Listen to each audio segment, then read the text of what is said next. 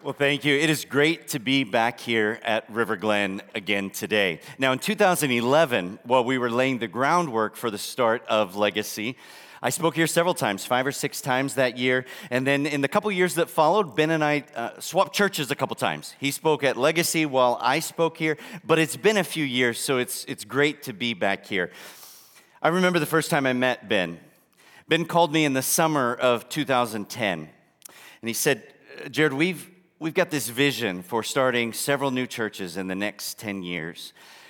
We're getting ready to officially start all the work for the first one. And I was given your name as somebody I should contact about potentially being the lead pastor of that new church. Well, I was at Central Christian in Beloit, Wisconsin at the time as the family ministries pastor, had been there 8 years.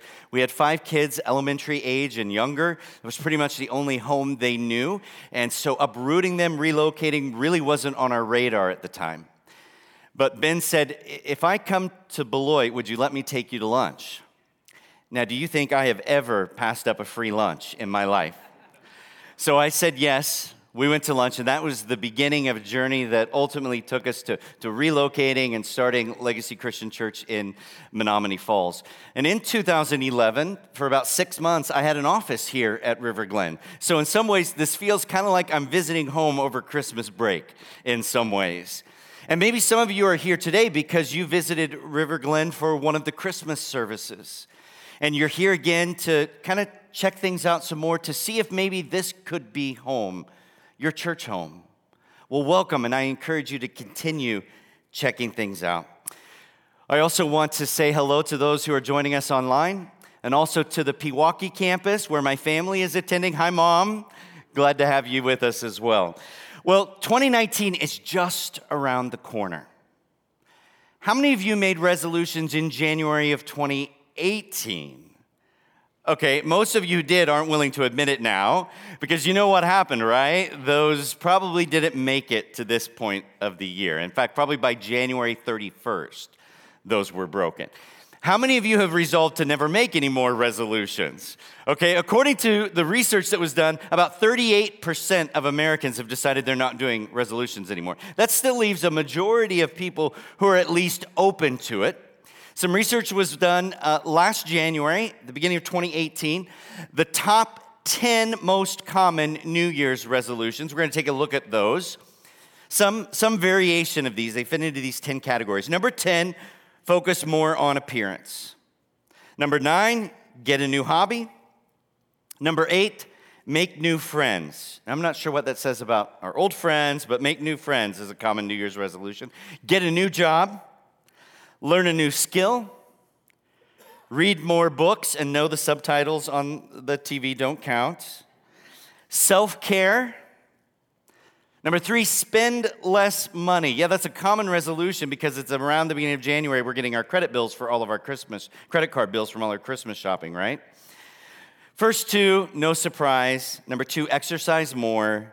And number 1, eat better. But again, we know what typically happens. 70% of New Year's resolutions are broken by January 15th. Not exactly a good track record, is it? And then what do we say? We say, well, maybe next year. We think we'll try again next year.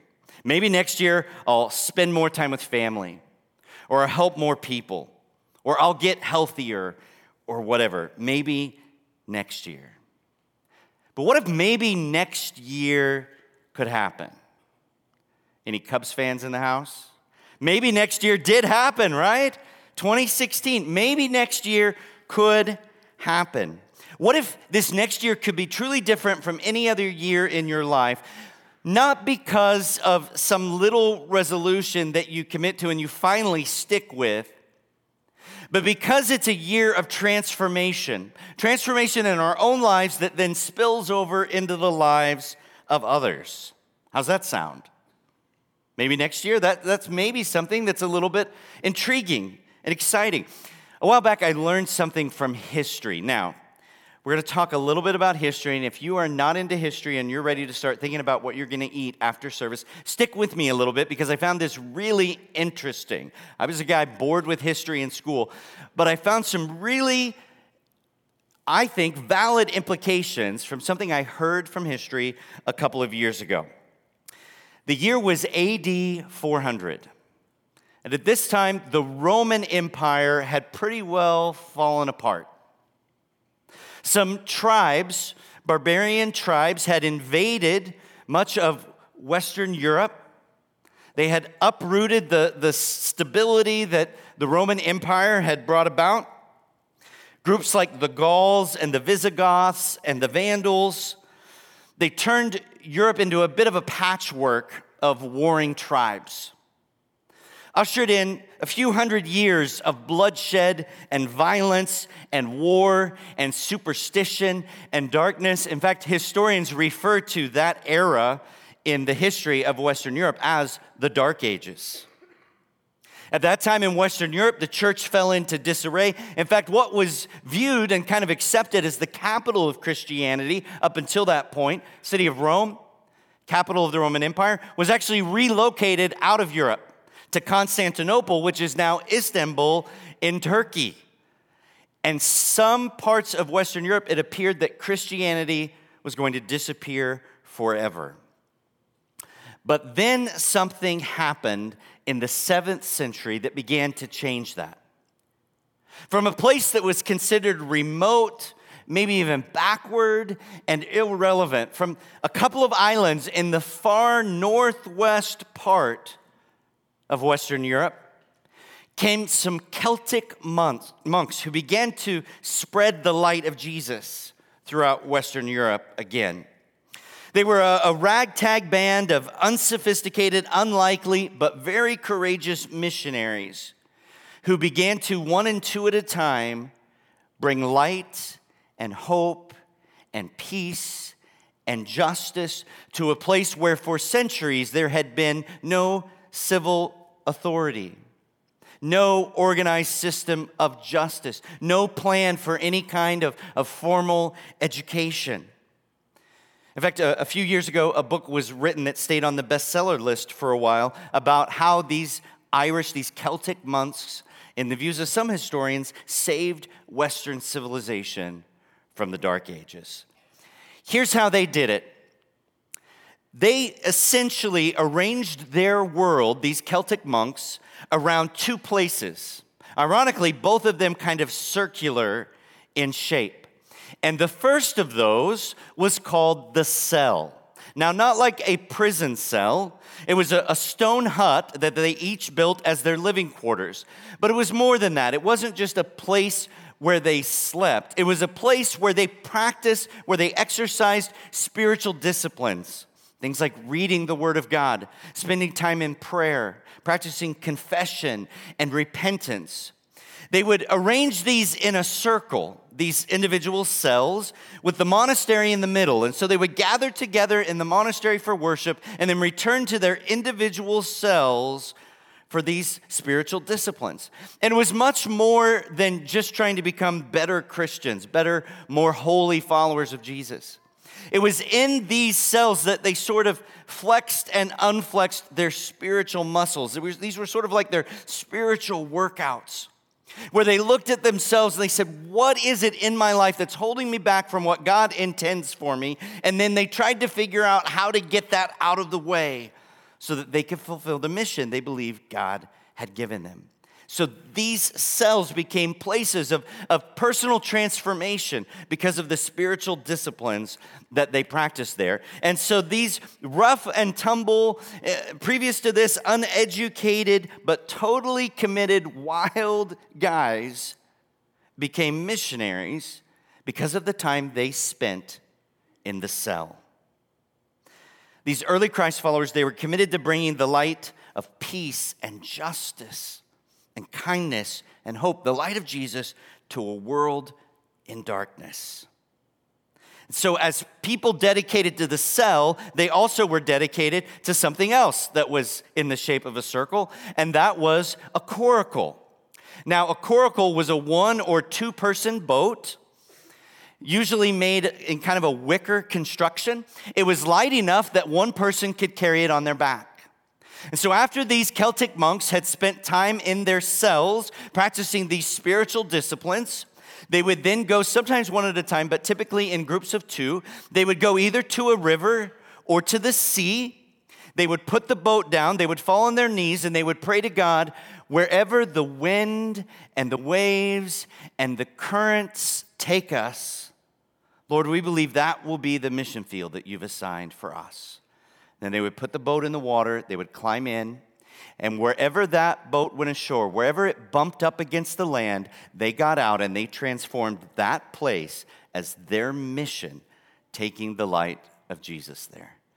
And that's how many historians believe Western civilization was rescued from the Dark Ages. And thousands, potentially even millions of people were saved from a Christless eternity because of these people who were viewed as far off and insignificant, but who surrounded their lives, centered their lives on the cell and the coracle and what those meant.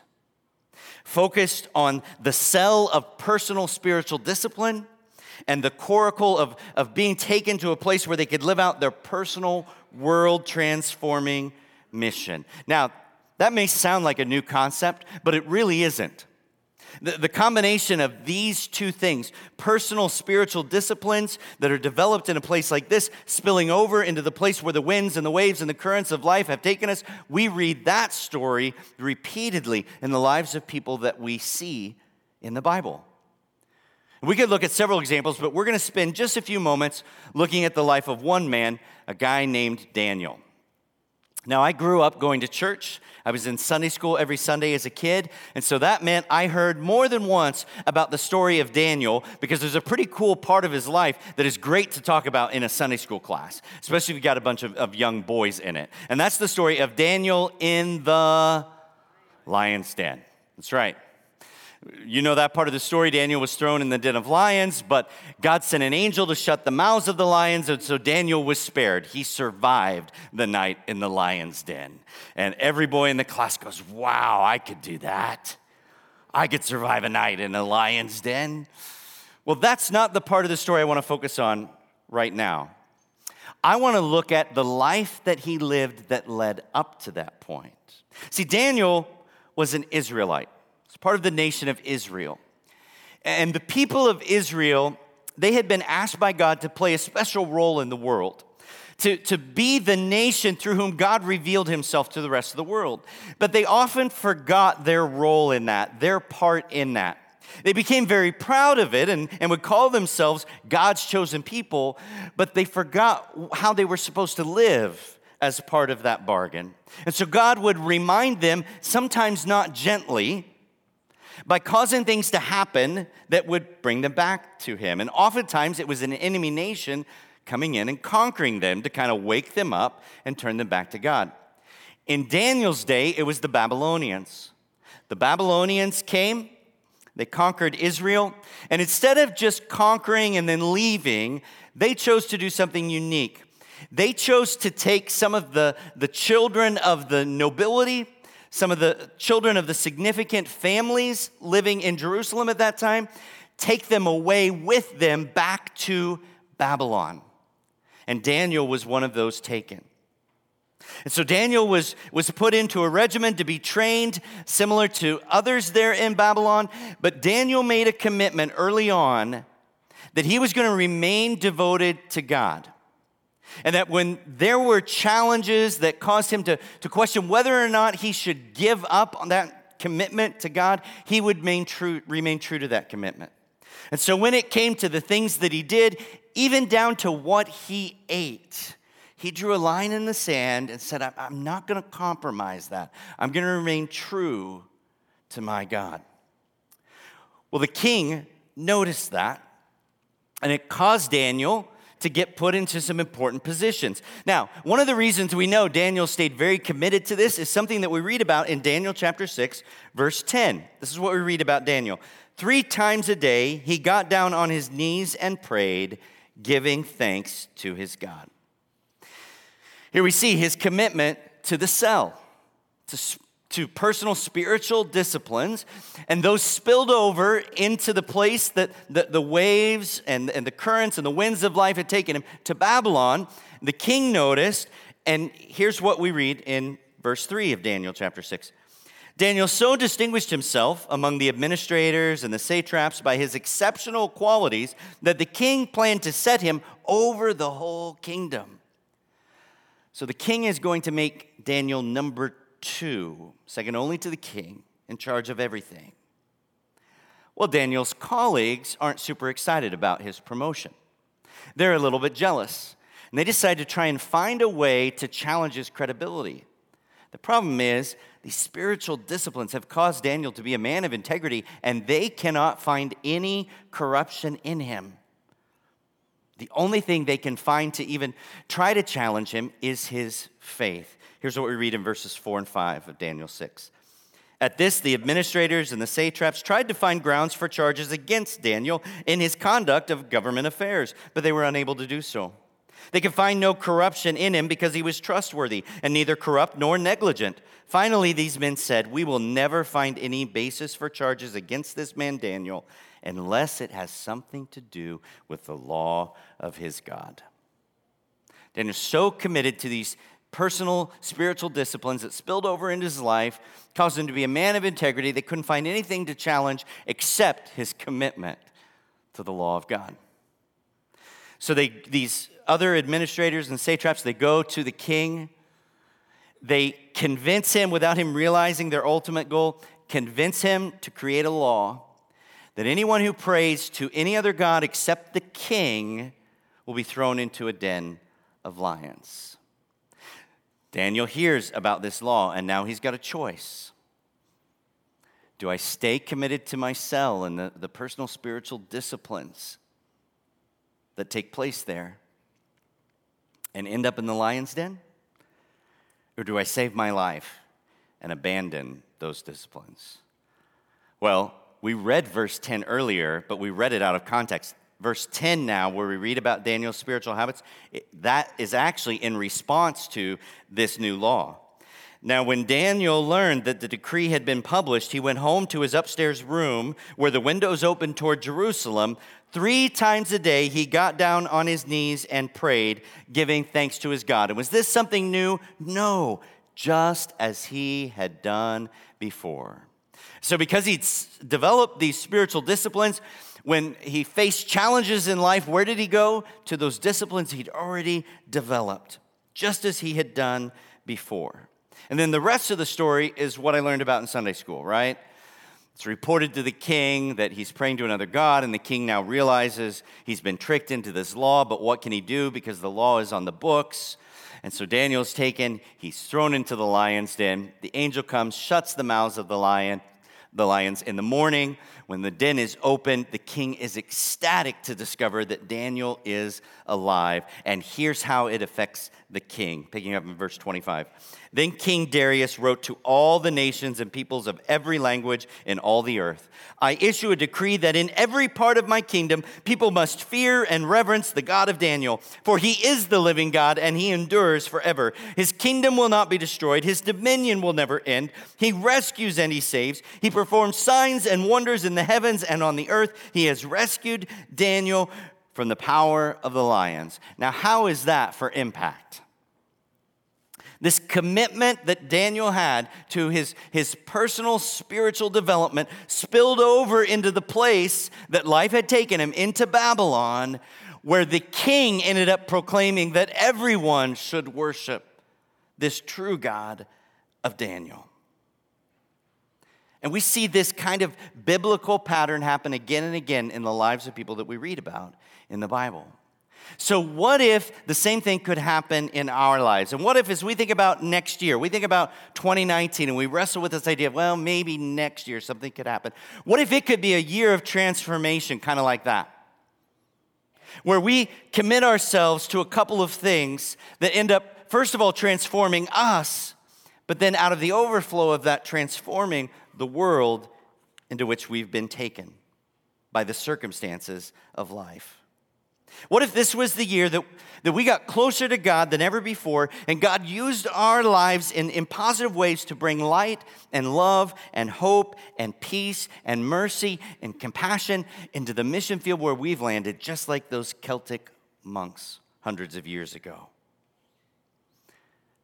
2019 could be the greatest year of personal transformation and transformation in the world around us if we'll commit ourselves to the same things that those Celtic monks did. Now, let's be clear about what this isn't, because we've talked about New Year's resolutions and how frequently they fail. So I'm not asking you to say, okay, I'm gonna read my Bible a little more. I'm not saying that's a bad thing, but that's not really what this is about. And I'm not asking you to say, okay, I'm going to try to help more people. Not a bad thing, but that's not what this is about. This is about something bigger than just a little task or habit I've committed myself to. It's about committing ourselves to a process of transformation. A transformation that starts with me and then spills over into the people around me. So here's what I want to encourage you to do in 2019. I want you to pick one place that you're going to go to over and over again in the coming year, the one particular place that will become the equivalent of your Celtic cell, a place that you will go to practice your spiritual disciplines. Go ahead and pick that place. Pick your cell, the place that will become like your monk's cell, a place where you'll read the Bible, you'll pray, and you'll wrestle with things that you discover in your life that are standing in the way of what God has called you to do and the person God has called you to be. It might be your bedroom. It might be a corner of the basement. If you're a mom of preschoolers, the bathroom may be your only hope, and even that is questionable. A place you can go, even if it's just your car or your closet or your office, a place that is your special place to practice those spiritual disciplines, to kind of flex and unflex those spiritual muscles, to get them into shape, to be an agent of transformation in your community. So right now, pick that place, commit to it, dedicate that spot to growing closer to God and being changed by Him in the coming year. Now, for me, I travel a lot. And so having that place is sometimes kind of difficult.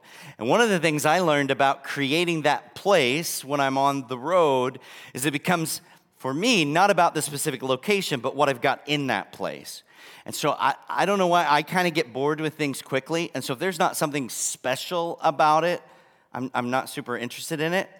And so I found that if I get a really cool journal, like leather bound and like old pages and stuff, like somehow that's more cool for that to be a part of it. And not just any pen, but I actually have a fountain pen.